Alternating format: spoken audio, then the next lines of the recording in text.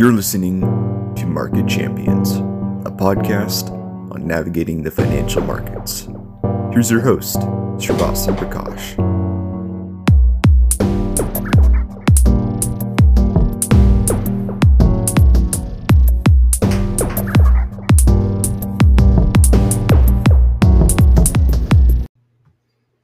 This episode of Market Champions is brought to you by Simplify ETFs.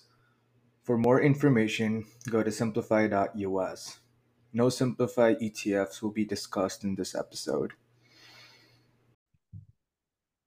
Hey everyone, welcome back to another episode of Market Champions. Today I've got my friend Alex Gurevich, the founder and CIO of Hante Investments. Alex, thank you so much for being on the podcast. It's awesome to have you back on. Thank you very much. It's good to be back.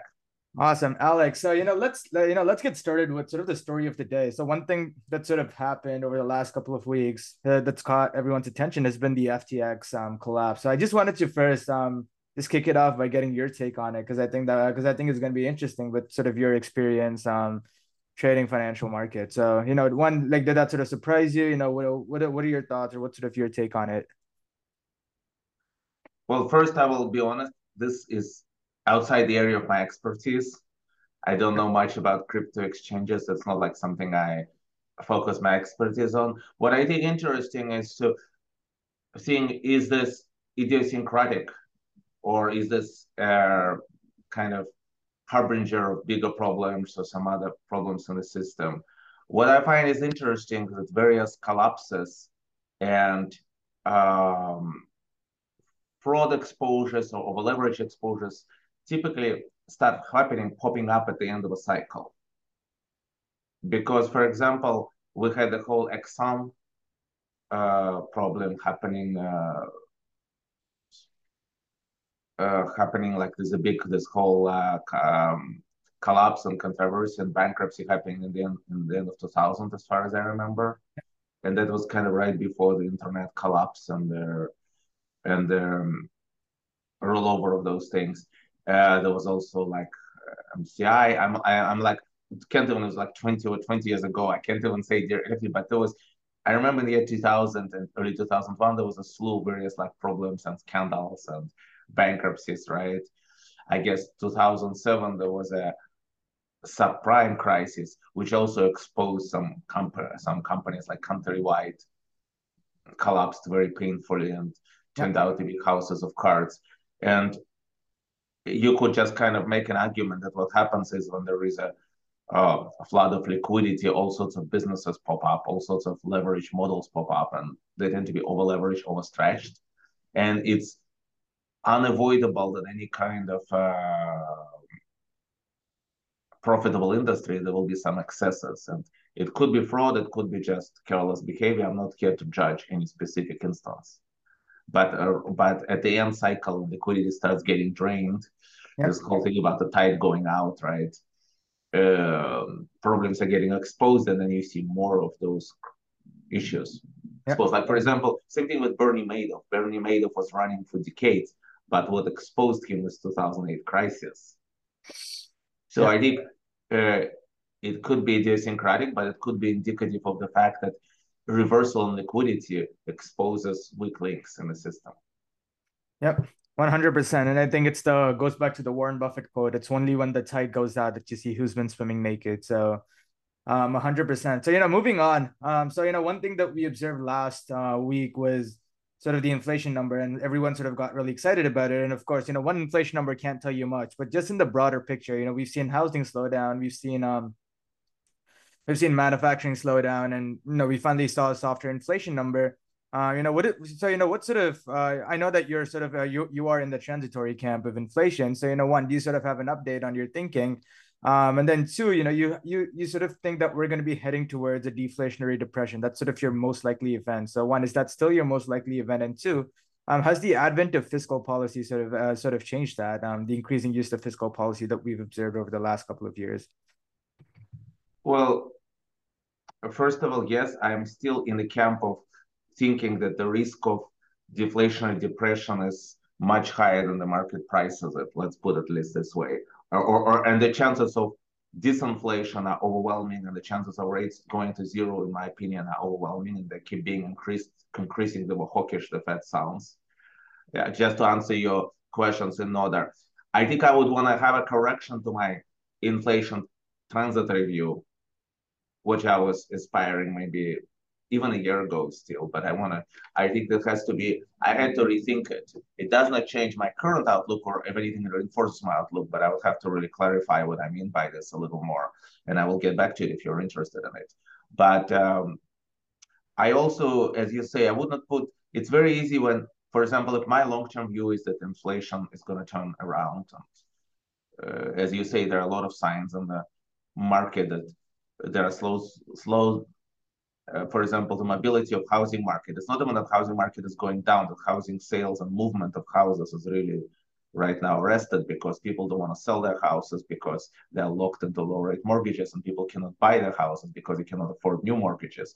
That not just affects housing market, but it affects a whole bunch of other businesses, which like construction and real estate agents and furniture businesses, remodeling businesses, all sorts of stuff, which appliances that is not happening as people are not moving as much. Yeah. That kind of arrest and mobility. An example, like falling used car prices are a good leading indicator. So there is a lot of stuff that tells us that the turnaround may be coming soon, but all of those indicators, first of all, indicators are mixed, and there are still things which look inflationary. Mm-hmm. And I think the consumer balance sheets still look good. So it's a matter of not getting overly excited over one number, knowing that, yes, this will happen eventually, but you cannot put all your chips on the table that it's going to happen next month. For example, okay, we had one downside surprise on inflation back in summer. Then we had two upside surprises. Then we get that one downside. How do I know what the next surprise on next month on inflation will be? Yeah. Exactly. So you have to be very careful about not getting overexcited about it. What I try to do is just really focus on what I know will happen in 2 years and not get too much hung up on what's going to happen next month. Yeah. And if you want me to elaborate on the transitory view, I can. Go ahead. Yeah, for sure. I think I was making a mistake, honestly, in 2021. Because transitory, in my mind, transitory was not about how long it lasts even, or how deep the inflation is. The question about transitory versus entrenched, whether inflation is self-reinforcing or self-arresting. That is, will more inflation lead to even more inflation, or will more inflation eventually control it, kind of curb itself? And I think in 2000, and what I thought was happening in 2021, that we had this huge post-COVID bump in inflation, and it would be a temporary event. And then that would just unwind, even if prices stayed at this bumped price, like once the supply chain problems and like an initial rush of consumption goes over, we would have actually very moderate inflation numbers. That was indeed my view. That is not at all what is happening. And when you're wrong, you have to admit that you're wrong. So why was I wrong? My guess, the reason I was wrong is that I've spoken a little bit in the recent months. The reason I think I was wrong is because what I underestimated the fact that if you have actual inflation running at like 8-9% and interest rates at zero, you're creating extremely easy monetary conditions. You're having negative 9% real interest rates, which just such a low interest rates actually very inflationary, because it encourages people to take out loans, spend more, build the inventories, doing various things that would just kind of continue to reinforcing the system. Now, that is what I think tripped up me and maybe other people and Team Transitory. Now, somehow, interestingly, that process has arrested itself because inflation has stabilized, even though it's too early to celebrate that it's going down. Inflation is stabilized, and what is very important to understand, the fact that inflation stabilized has nothing to do with Fed raising rates yet. Absolutely nothing. It could not possibly, because the lag of policy is too long. Yep. The rate hikes this year could not have yet affected inflation this year. So inflation stabilized, which makes me think that once the current tightening of financial conditions fits through the system, it'll start trending down. But the reason why it will be so pernicious, the downtrend in inflation, in my opinion, is the opposite of what I just said. As inflation will be falling, real interest rates will be rising very rapidly. because not only the Fed is, because right now we have two opposite things. Fed is tightening, not even mentioning balance sheet reductions, but at the same time, inflation is falling. So it's kind of in both directions, we're having real rise in interest rates. And as inflation will start falling actually considerably and goes to like levels of 4%, 3%, 2%, in backwards looking mirror, like they might be saying, oh, year on year it's still 5%, but the current inflation is already zero. And as it turns negative, no way they will have time to catch up on cutting interest rates to that. So we'll get on a very restrictive. And since I believe that it's going to go negative in a year or so, it's going to be very hard for them not to be restrictive. That's why it's going to be very hard for them to navigate out of it. And I wanted to address, if you wish, I also can address the last thing you mentioned, the fiscal policy. Yeah. I actually don't see a major fiscal expansion in the United States. We might see more of fiscal expansion in Europe, but I feel if anything, fiscal policy is much less aggressive than it was, for example, 2 years ago when it was a massive spending with COVID. And now that the Congress is divided, I think there won't be a reason to it's not like a political statement. I'm not saying what's right or what's wrong. I'm just saying that logically, I wouldn't expect anything radical on the side of fiscal policy in the next few months until it gets too late. Got it. Yeah. So I think so just on that last note, so you're saying that overall, so considering that the US Congress is divided right now, I think Republicans have the House, Democrats have the Senate. It's going to be very difficult to pass any sort of fiscal program in order to fight say a big disinflation or maybe even potentially deflation. Yeah. I think some things will of course get passed, and if things will get really dicey, something will be done, but not as aggressively. Like a lot of aggressive spending measures will be hard to pass. Harder. I'm not saying they can't, but it will be harder to pass. So incrementally, I'm less concerned over fiscal policy being too profligate. And I don't even want to mean it in a bad way, profligate, but just really expensive, right? That concern, I think, is not really very high right now in US. Yeah. But it's definitely, having said that, it's definitely the way I could be wrong. Yep. And just so on that note, so do you think within say Q4 23 or Q1 2024, we may potentially see negative interest rates in the United States? What would you say are the possibilities of that or the probabilities of that? I would say more than 50%. Wow. That's very interesting. And with these kind of theses, do you and your specialty tends to be within the interest rate market. So would you tend to try and play this through treasuries and just Eurodollars, or would you how would you think about expressing these? Well, when my views are so extreme, I usually start playing it through Eurodollar options, because if you think, for example, that I think there is like a 50% chance of certain view being realized, and I think I get 10-to-1 payout. 10-to-1 payout if my view is being realized, it becomes a very good bet. What's been very hard, I mean, you can be also, I think it is a place where it's not safe, but I think it's a good place to be outright long treasuries or Eurodollars in your favorite sectors. But what the market has proven again this year, that you don't really know where the bottom is. Yep. It's good to be, sometimes you have assets which act as options on their own. Like you only know that it can go that far down and you have a huge upside. And you don't need options. You just buy the asset, right? Yeah. Or if you think the asset is going to 5-tuple in price. But if you buy Eurodollar future and you think it's going to go 300 basis points up, but it can also go 200 basis points down if you're wrong, all of a sudden your risk reward is not as great. So you have to get a little more creative, at least with a portion of your risk too, because this is kind of the core of my strategy. I try to see what are the likely target distant points in the future, not distant, but like medium term future, like 2 years out or 3 years out, where we're going to land. Suppose I know that, and of course, I never know it with 100% certainty, but even if I have God-given knowledge, that's where it's going to be. You still need to survive to get there. Like you can know for certain, you can have yourself from the future tell you, this is the price. But if you put the position on today, and it goes so much out against you today that your capital gets wiped out, you're never going to be able to hold on the position till till that future price that you're absolutely sure it will reach. And in fact, a lot of markets really operate like this. There are tons of things in the macro markets. For example, in this example, people might disagree with me, but there are a lot of transactions that we kind of know which way the expected value is.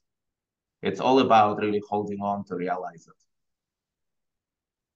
Could you give sort of an example of this kind like what do you mean by when you say that there are those kind of transactions? Well, there is a lot of transactions which are used for more by like usually by sophisticated hedge funds, which have to do convergences of various interest rates and prices of various bonds. Like it could be like, okay, this bond is more expensive than this bond by 30 basis points, and there is no particular reason, right? Or like bonds versus futures, or like some curve kink, like where the wise 20-year sector has higher rate than like 15-year sector, 25-year sector. Those have absolutely no economic reason, right? They created by various flows. And if you hold them like for 5 years, they'll slide down the curve and that'll go away. There is like more than 90% chance that if you hold it for a certain amount of years, it will converge. Yeah. There are a lot of trades like this on the market. This is not, you don't have to be a genius to find those trades. This is not like you, I don't know if you read the book When Genius Fails about LTCM. LTCM, and they were, that essentially what they were doing, they were finding a lot of those convergence trades, which had indeed very high chance of working out in the long run. But in the short run, the capital you needed to hold those trades proved to be insufficient. And honestly, there are some trades that I can have an extremely high certainty that they're going to work out, but I will still not enter them because even though you almost surely will make money, you don't get enough return on capital because it will tie up too much. Like the risk is too much on mark to market. Kind of, you can think about this as just buying US Treasury bonds. That's guaranteed yield, but some people say that's not enough yield on the capital you have to commit, right?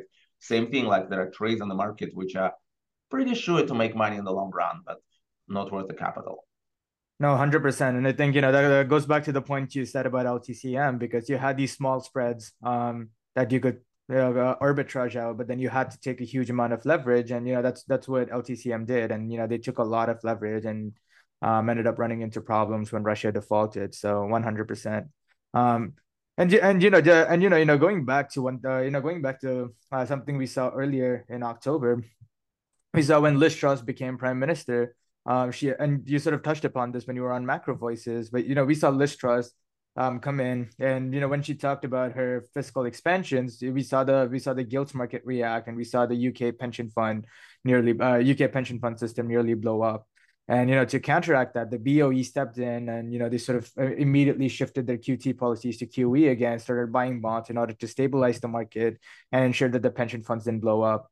Do you think there is a possibility of this kind of systemic event happening in the US? And two, I think, and I think this might be the more interesting question. Do you think in the case of this event, or in the case of something like March 2020, or even say a little bit less extreme than March 2020, the Fed just pivots away from, their QT and their financial condition tightening, and then, shift towards monetary loosening again?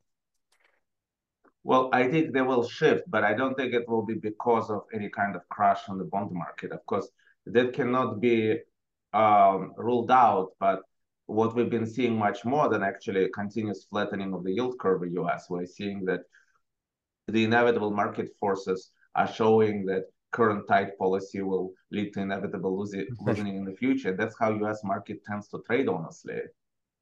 It seems to, and there is a global shortage of dollars right now as dollars are getting sucked out of the system. And it seems like that type of situation, it's very opposite, because what happened in UK, we had sterling crashed to like 103 against dollar. I think that was the intraday low, right? So we had like very, very long-term low, very, very different, far from what you would think some kind of like purchasing price parity, right? Yep. Which is probably should be like 2. So it's a really, really, really, really different. Well, I don't actually know what it should be, but I'm just an example. Yeah, not 1. Let's put it like this: not parity to dollar. So and then so that's a very different environment. They also in UK that there is a self-reinforcing problem because the energy importer, right? So when your currency falls and your energy imports become more and more expensive, it becomes harder and harder. You need dollars to buy energy. And US first of all, US has its own, in dollar terms, energy is very stable right now, and US is not even an energy importer so much. So I don't see any reasons. If anything, if bond market sells off while the Fed is hiking, they're only happy about that because that increases that kind of, it's doing the work for them. Mm-hmm. So I don't see why they would mind interest rates going up. That's the objective of tightening. Yeah, no, that makes sense. I just don't see the same mechanics and the same problems in the US. I think what will make them turn around is when they see what will make them probably pause is when they see inflation numbers cooling down, and what will make them turn around and start cutting when they see employment weakening. Yep, exactly. And so, there's two things that I wanted to touch up on. So let's come to employment later. So the first thing that I wanted to discuss was sort of the US dollar. And so, the story throughout this year has been sort of King Dollar, King USD, the USD wrecking ball, etc. And so, the USD has been incredibly strong throughout the course of this year. This has primarily been led by the Fed hiking, but also, sort of a flight to safety, etc. How long do you think the sort of the US dollar bull trend lasts? And, do you see any opportunity in being long the dollar, at least at this point in the trend? I think I would be cautious about being overall long dollar because there is this thing which is actually kind of consistent with what happened in the last few days, like a very severe correction on the dollar. It's actually, if you look historically, there is this weird thing, and I can't really fully explain what's happening, but there is a tendency at the very end of the hiking cycle, before the last hikes, for both the bond market and the dollar to crash together. Like if you look at February 2018, for example, Mm-hmm. there was a simultaneous coordinated crash of dollar and bond market. And same thing actually in 07, 08, before like the turn of the cycle, dollar actually kind of bottomed out. So what I'm saying, it's a little hard to like tell what it's a little bit dangerous to just say, oh, Fed raises rates, dollar gonna go stronger, Fed cuts rates, dollar gonna go weaker. Because for example, when Fed switches to easing environment, very often dollar can actually continue strengthening because people start buying treasuries. Great, right? They're cutting rates, treasuries are getting more attractive, right? Yield curve steepens, which makes it better carry for people to hedge their currencies. So there's a lot of reason when Fed cuts rates for people to strengthen, for US dollar to be supported. So there could be like weird price action on the dollar. So I think for the now, of course, situation is dollar supportive because we're sucking out dollars out of the system. If nothing else, the quantitative tightening continuously sucks dollars out of the system. And also I think there is a process of loan collapsing. What I mean by loan collapsing is that people pay down the loans, those people have good financial conditions, not people who are in trouble. Mm-hmm. Not like the FTXs of the world, but the people who are in good situation. They say like, okay, I had a loan against my inventory. Now the interest rates are too high. Now I'm gonna reduce inventory and pay down my loan.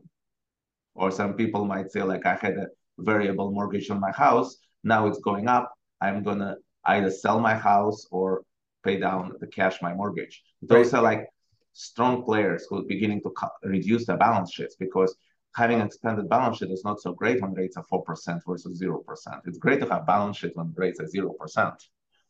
When it's 4%, it's beginning to bite because 4% is risk-free. Risk-free, obviously, funding costs for most people are high. So it's beginning to bite. Yeah. And people who have luxury of manipulating it will collapse the balance sheets. Now then, the hard part will come when people who don't have luxury start getting squeezed because liquidity is starting to go down, right? So that is what I see as the process, and that all process is dollar supportive because it reduces the amount of cash in the system.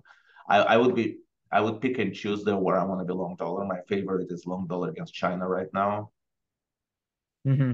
Yep. Because I think this is where we kind of have the central bank trending in the opposite direction. We have a significant slowdown in China, and despite the fact that China corrected, they did not correct as much as like compared to euro, compared to sterling, or compared to yen. China still looks pretty strong. The currency looks relatively strong, like it's relatively high. So there is space for downdrift.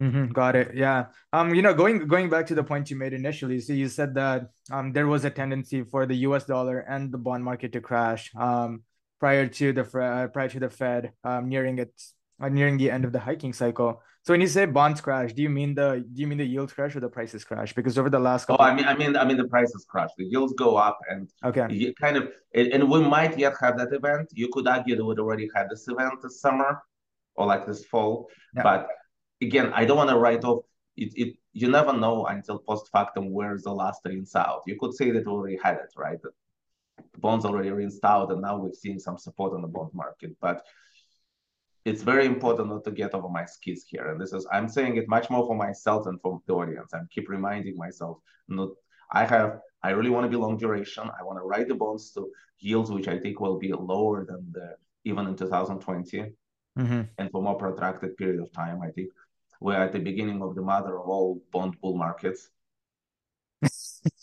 Yeah. And, but you don't want to miss it because you wiped out your capital before it even started. No, I completely agree. And so the other point that you made earlier was with respect to with regards to employment. And so, the one thing that we have seen that's been pretty strong has been the employment numbers. And so one, what is it that is keeping employment so tight? And two, what is gonna have to, what is the straw that breaks the camel's back? Because we know that once employment starts to break, the Fed starts to get a little bit more dovish. They start to lean a bit more dovish, and they've been counting on the labor market so far. So, what is the straw that breaks the camel's back when it comes to employment? Well, it's a very slow and incremental process. The reason why employment has not been suffering because consumption is personal consumption is pretty strong. And the reason personal consumption is strong that we had 2 years of really handing out cash to people. Yeah. That process is very slow to unwind. But I believe this process is grindingly unwinding. Mm-hmm. And it's very hard for me to say we're seeing like right now most of the job cuts are happening in technology sector, but we'll probably see job cuts on other sectors too slowly. I think what is happening right now, what I'm concerned is happening is not concerned, but like I think I cannot give you data for that yet. That's my Mm-hmm. kind of layperson's view that we're seeing the beginning of a massive erosion of job market. Because think about all those job openings sitting there. There's Yeah. a huge amount of job openings that are not filled. So what's happening is that people are not willing to pay enough to draw people to those jobs, right? Yep. They Yeah. cannot make their businesses work if they pay people enough. So they advertise for certain salaries, but those are not enough to attract people. We have a huge amount of job openings, and notice that it's persistent. Now, what is happening? They're not getting filled. What does it mean? It means that companies are learning to do without those employees. And what I think is we're in the process of companies slowly learning to do without a huge amount of employees. Mm-hmm. And I think when the tide will turn and people's balance sheets will start getting personal balance sheets will be eroded enough that people say like, oh, now we have to get jobs. They might find that those jobs are no longer there Mm. because people are finding sneaky ways to reduce their stuff. Like some restaurants, for example, switching to just takeout models. A lot of businesses are closing. Some businesses are like looking for various automatics, like at the same time, like it's spurs on automatization and various kind of shortcuts. Like which is, for example, a switch that a lot of stores now you can check out electronically on yourself. That's, by the way, if stores stop employing people in the checkout counters, that's a huge slice of employment in this country that is under pressure potentially.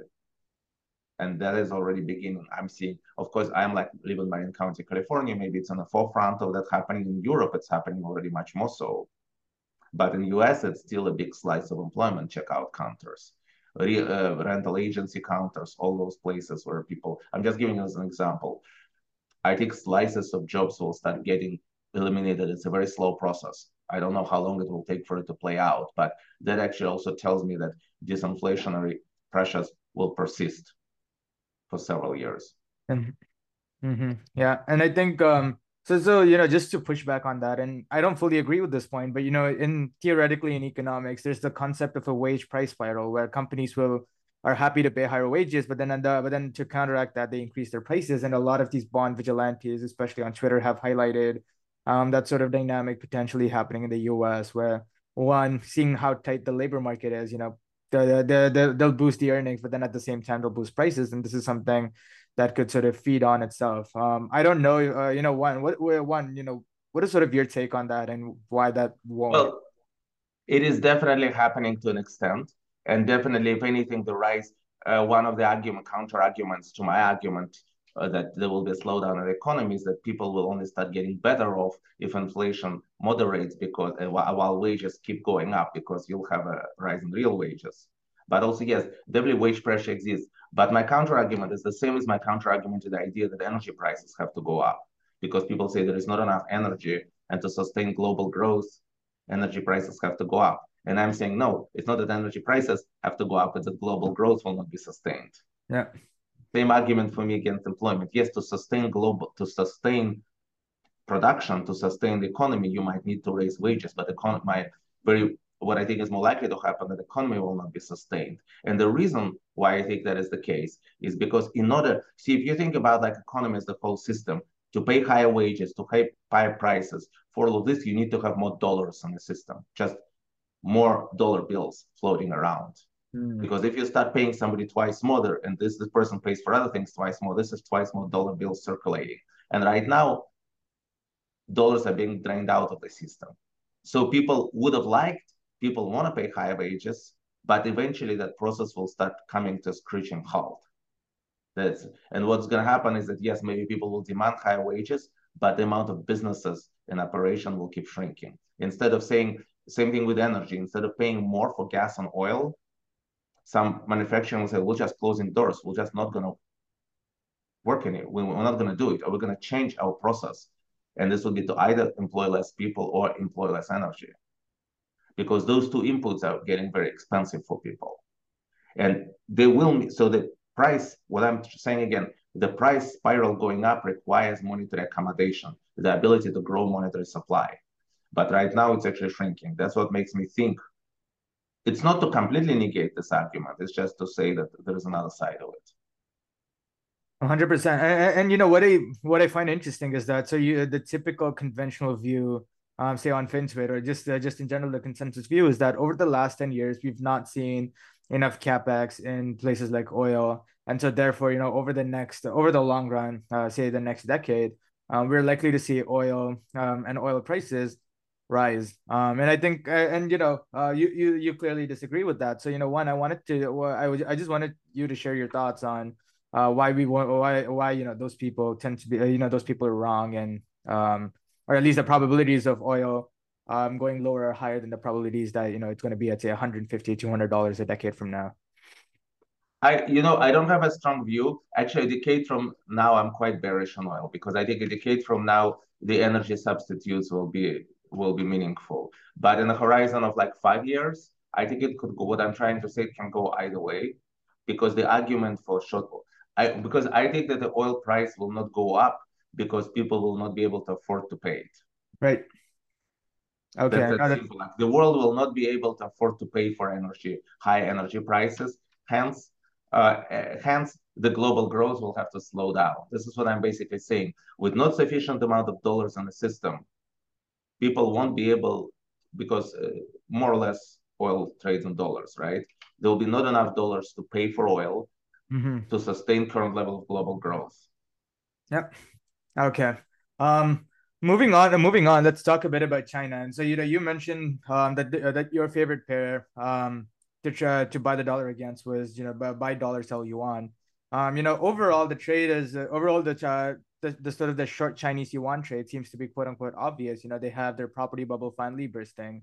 Domestic demand is weak, and then on top of that, you have the monetary policy of China going against what the rest of the world is doing. So the U.S. is hiking, the Canada is hiking, etc. But China is busy cutting their prime rates and so on in order to sort of help the property market and sort of boost domestic demand. Another part has been the lockdown, etc.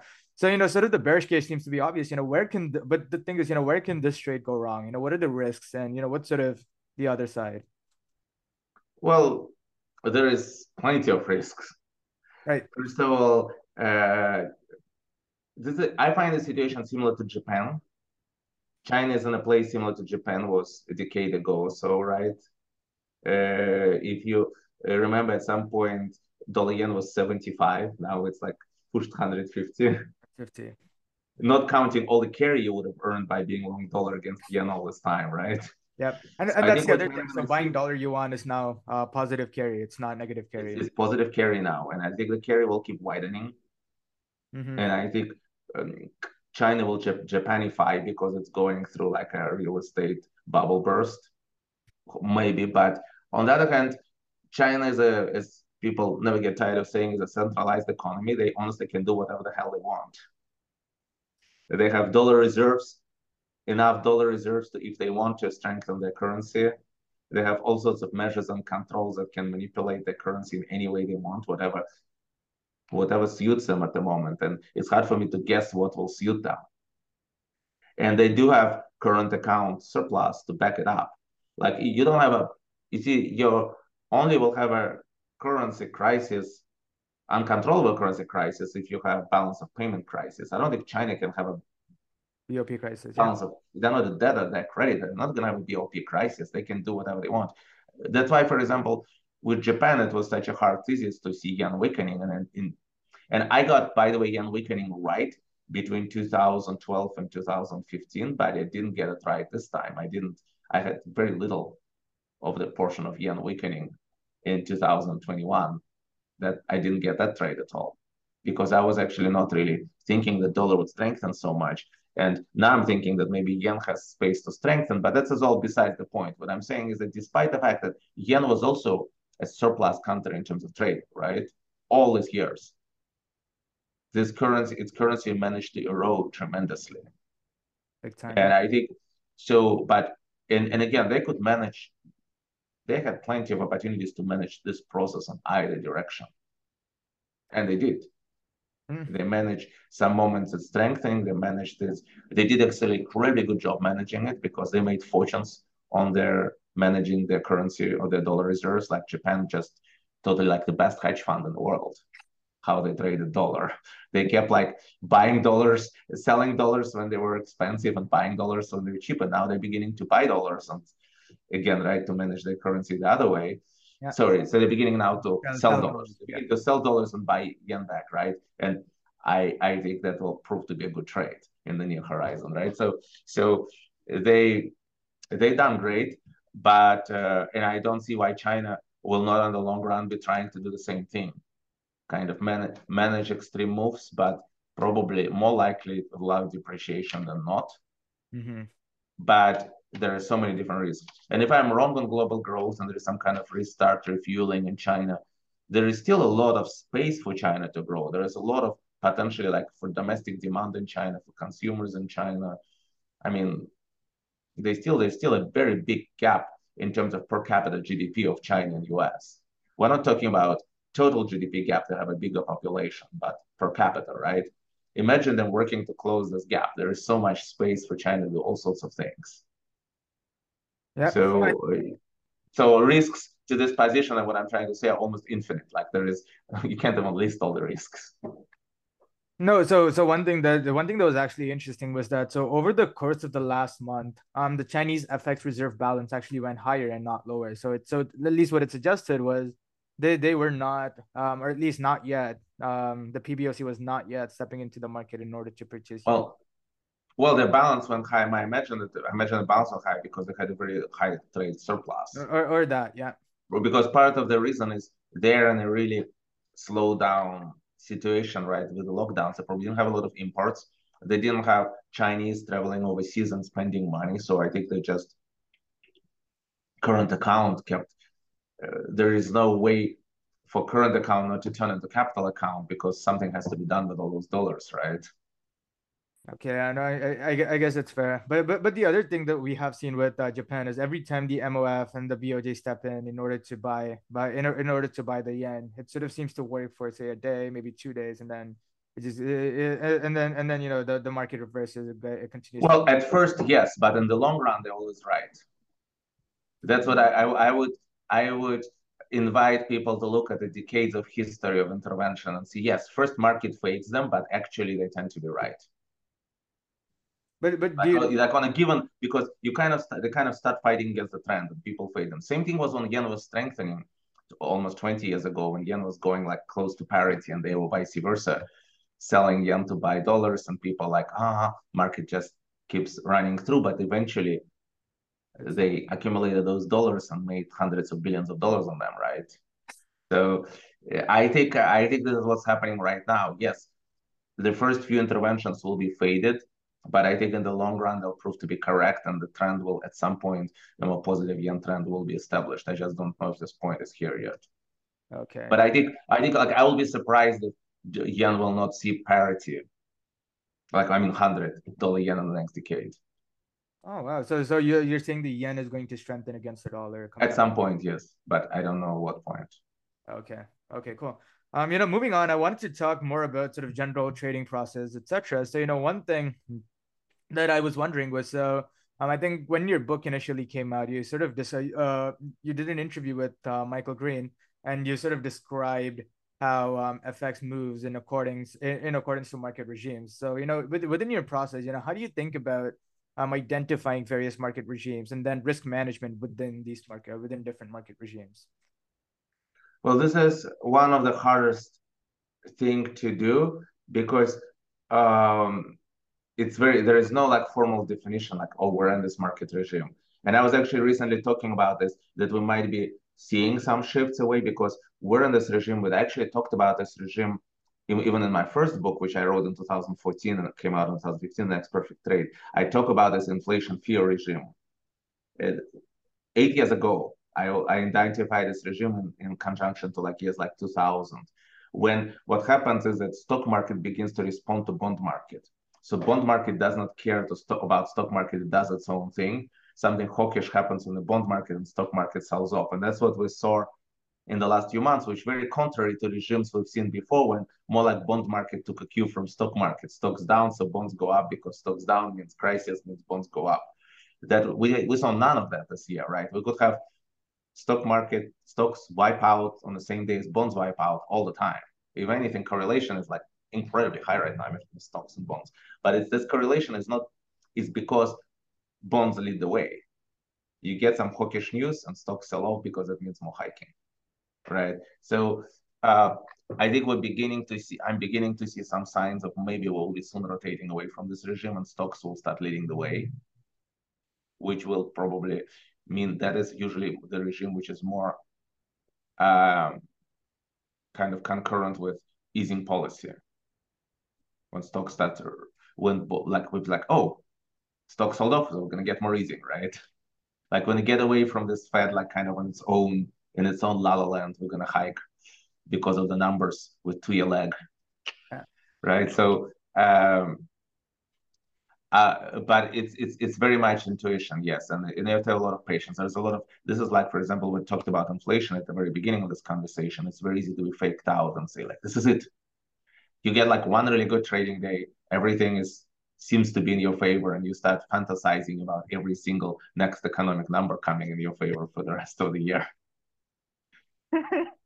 I don't really know what else I can say besides just be cautious and stick with the long-term plan and not get overexcited when one thing went in your favor. Like, just don't get too comfortable with markets. This is what I remember. Like when there are days when I wake up feeling really good about the market. Like I got it. Things are going in my favor. Everything is coming together.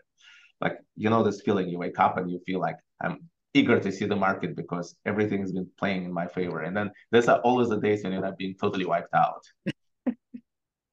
No, exactly. And within that, you sort of you within your Macro Voices interview that you did last month, you also mentioned how sort of price action is price action, and you don't really let price action affect your thinking of what's going on in terms of economic fundamentals. Just on a similar note, how do you think about sell-offs, especially for example, March 2020, market every single day moves say 5, 6, 7, 8, 10%.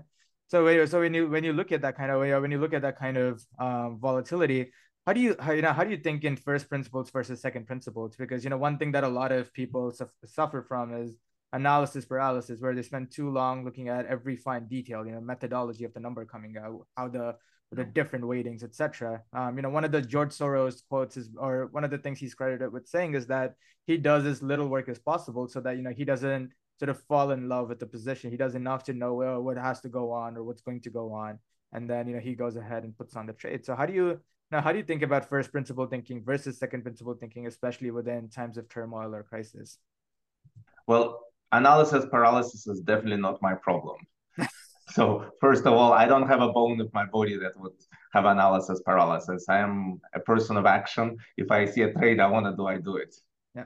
It's like you cannot keep me away from the trade if I want to do a trade. Yeah. And I have no fear of financial markets. I'll just be honest about this. I have no, because it's a different, like I don't have this kind of irrational fear, like I don't know what's going to happen next. I'm like, okay, well, I'm putting the trade on. Maybe I'll make money, maybe I'll lose money, but I don't get paralyzed that way. It just doesn't happen to me. I don't panic in financial markets. For better or for worse, because of, like, again, my work is not to get over my skis, right? Not to how I always have to be very rigorous about risk managing myself. Not about, like, I don't have that problem. When I see something like super volatile markets, I guess my basic principle is don't worry about which way the trade jump, where it was 10 minutes ago, where it will be 10 minutes from now. Does the price right now represent value to me relative to the portfolio I have? And it's very important to even say, like, you know what I had in this portfolio is irrelevant. Maybe I need to cut some positions which are losing, good, bad, losing position, winning position. Maybe I need to cut them to put this position on because this is right now the highest value for my portfolio, because that will be shifting all the time. What is the highest value for my portfolio? I know I can put this position on if I have a strong reason to think like 2 years from now, it'll be in a different place than where it is today. Like, for example, in 2020, if oil 2 years from now is trading at $35 and you think like one way or another pandemic will be resolved and probably not going to be $35 a barrel. Same thing now, I'm looking at interest rates 2 years or 3 years forward and projecting like 4% rates, and I'm saying I think they're going to be zero. That's what I focus on, not like where the recent jump was. I was like, what is the size of what should be the size of my positions in my portfolio for this time duration? And then I don't really care so much about 10% up and down jumps on a daily basis, because if I plan to hold position for 2 years, I have to be prepared for those moves anyway. It doesn't matter whether they happen in one day or over a month. I still have to be able to withstand the drawdown. So I have to be prepared to withstand big drawdowns over any time horizon if I'm to hold it. So I have to think about, well, how I'm going to size it, what my portfolio needs, and look at kind of more of a snapshot than thinking about like, oh, wait, I just missed a really great trade. This already moved 5%. Okay, I missed buying at 5% cheaper, but is this still a good trade today? This is a very important way of thinking, I think, in crisis. Just kind of cut all the nonsense, all the noise, focus on what can I buy today that will be worth more 2 years from now. Yep, no, that's completely fair. One thing that's interesting about your career is that you got started on the various prop trading desks, and then you've moved on to manage your own fund. So what was that? I'm generally curious, but what was that shift kind of like in terms of say your money management style or your trading style, and then two, what is something that you wish you knew before you started your fund? Well, yeah, I went through several shifts in my career, and I think every stage was in its own way interesting, because I started like as a junior trader on market making desk, then a senior trader on franchise derivatives desk, then I started to be proprietary trader in the bank, then I was hedge fund manager, then I was managing my own money, then I was hedge fund manager again. In the end, I found that eventually I can adjust to any environment, but there are various bumps in the environment. Like, for example, when you have different hurdles in different environments. Like when you're in a bank prop desk, you have to kind of let go the fact that you still have bosses. You might have some non-economic constraints. Like, for example, bank could say like, we're reducing risk, you cannot be holding this, right? And I was like, wait a second, my portfolio is doing fine, but you have various things that will be interfering with what you're doing. Yeah.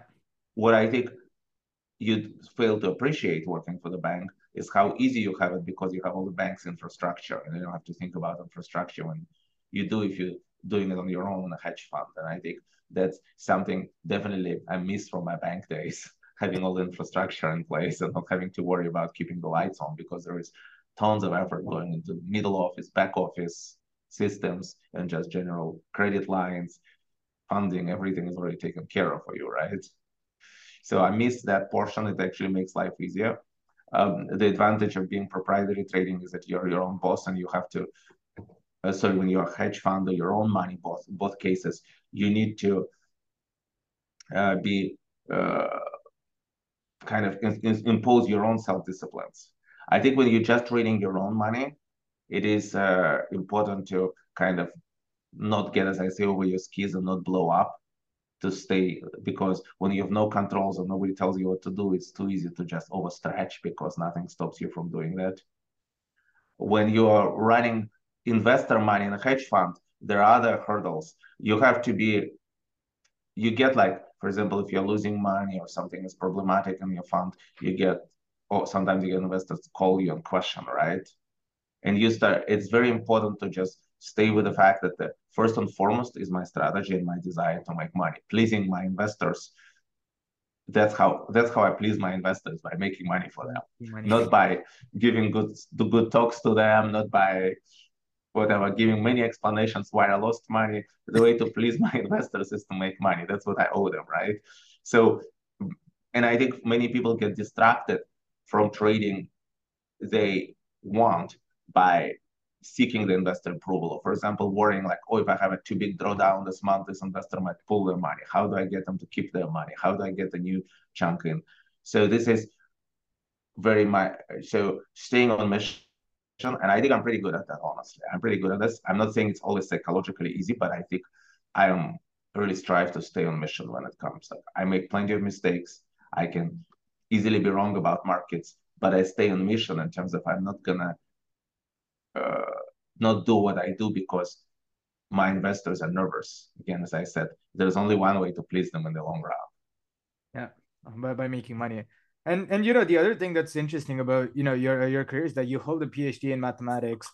And so do you find that, you know, your process ends up being more quantitative, or have you found out that, or, and has the quantitative background or the skill set that you developed in academia helped you within your trading career? More of a like way of thinking. Obviously, sometimes because I don't do anything quantitative myself, but on occasion we use some quantitative models, or they're being touched. It's easier for me to understand what people are talking about and just kind of have an intuition about it. But mostly it's just being able to process formal logic of events. I think that's been one of my biggest edges, that like I have ability to process formal logic and say like, well, if you take these assumptions, these are the conclusions you reach, like them or not, but this is the conclusion. Because I think very often what I see, people agree with a certain set of assumptions and then but disagree with conclusions that follow via irrefutable logic from those assumptions. Yeah. So very often I'm wrong on my assumptions, right?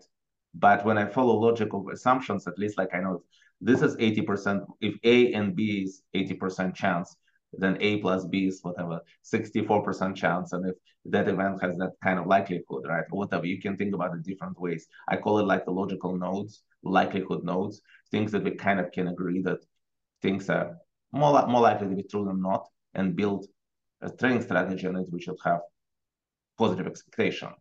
So that type of, the fact that I don't get like thrown off this, probably my mathematical training helps me to stay calm and logical in such situations. Okay, got it. No, 100%. You know, with that, Alex, thank you so much for being on the podcast. Before I let you go, you know, do you have any closing thoughts before we wrap up? Well, it is definitely an interesting environment with a lot of geopolitical uncertainties and a lot of uncertainties in domestic and global economy. And I think, as always, in such environments, this is a good time to think long term. Don't be caught up. I think this type of environments give advantage to recognizing long term value versus being caught up in daily volatility. Yep, 100%. And you guys can find, and listeners can find Alex on Twitter at agurevich23. That's AGUREVICH23. Now with that, Alex, thank you so much for being on the podcast. It was fantastic having you on. Thank you for having me. It was a pleasure. Thank you for listening to Market Champions. To never miss an episode, make sure to subscribe, and we'll see you next time.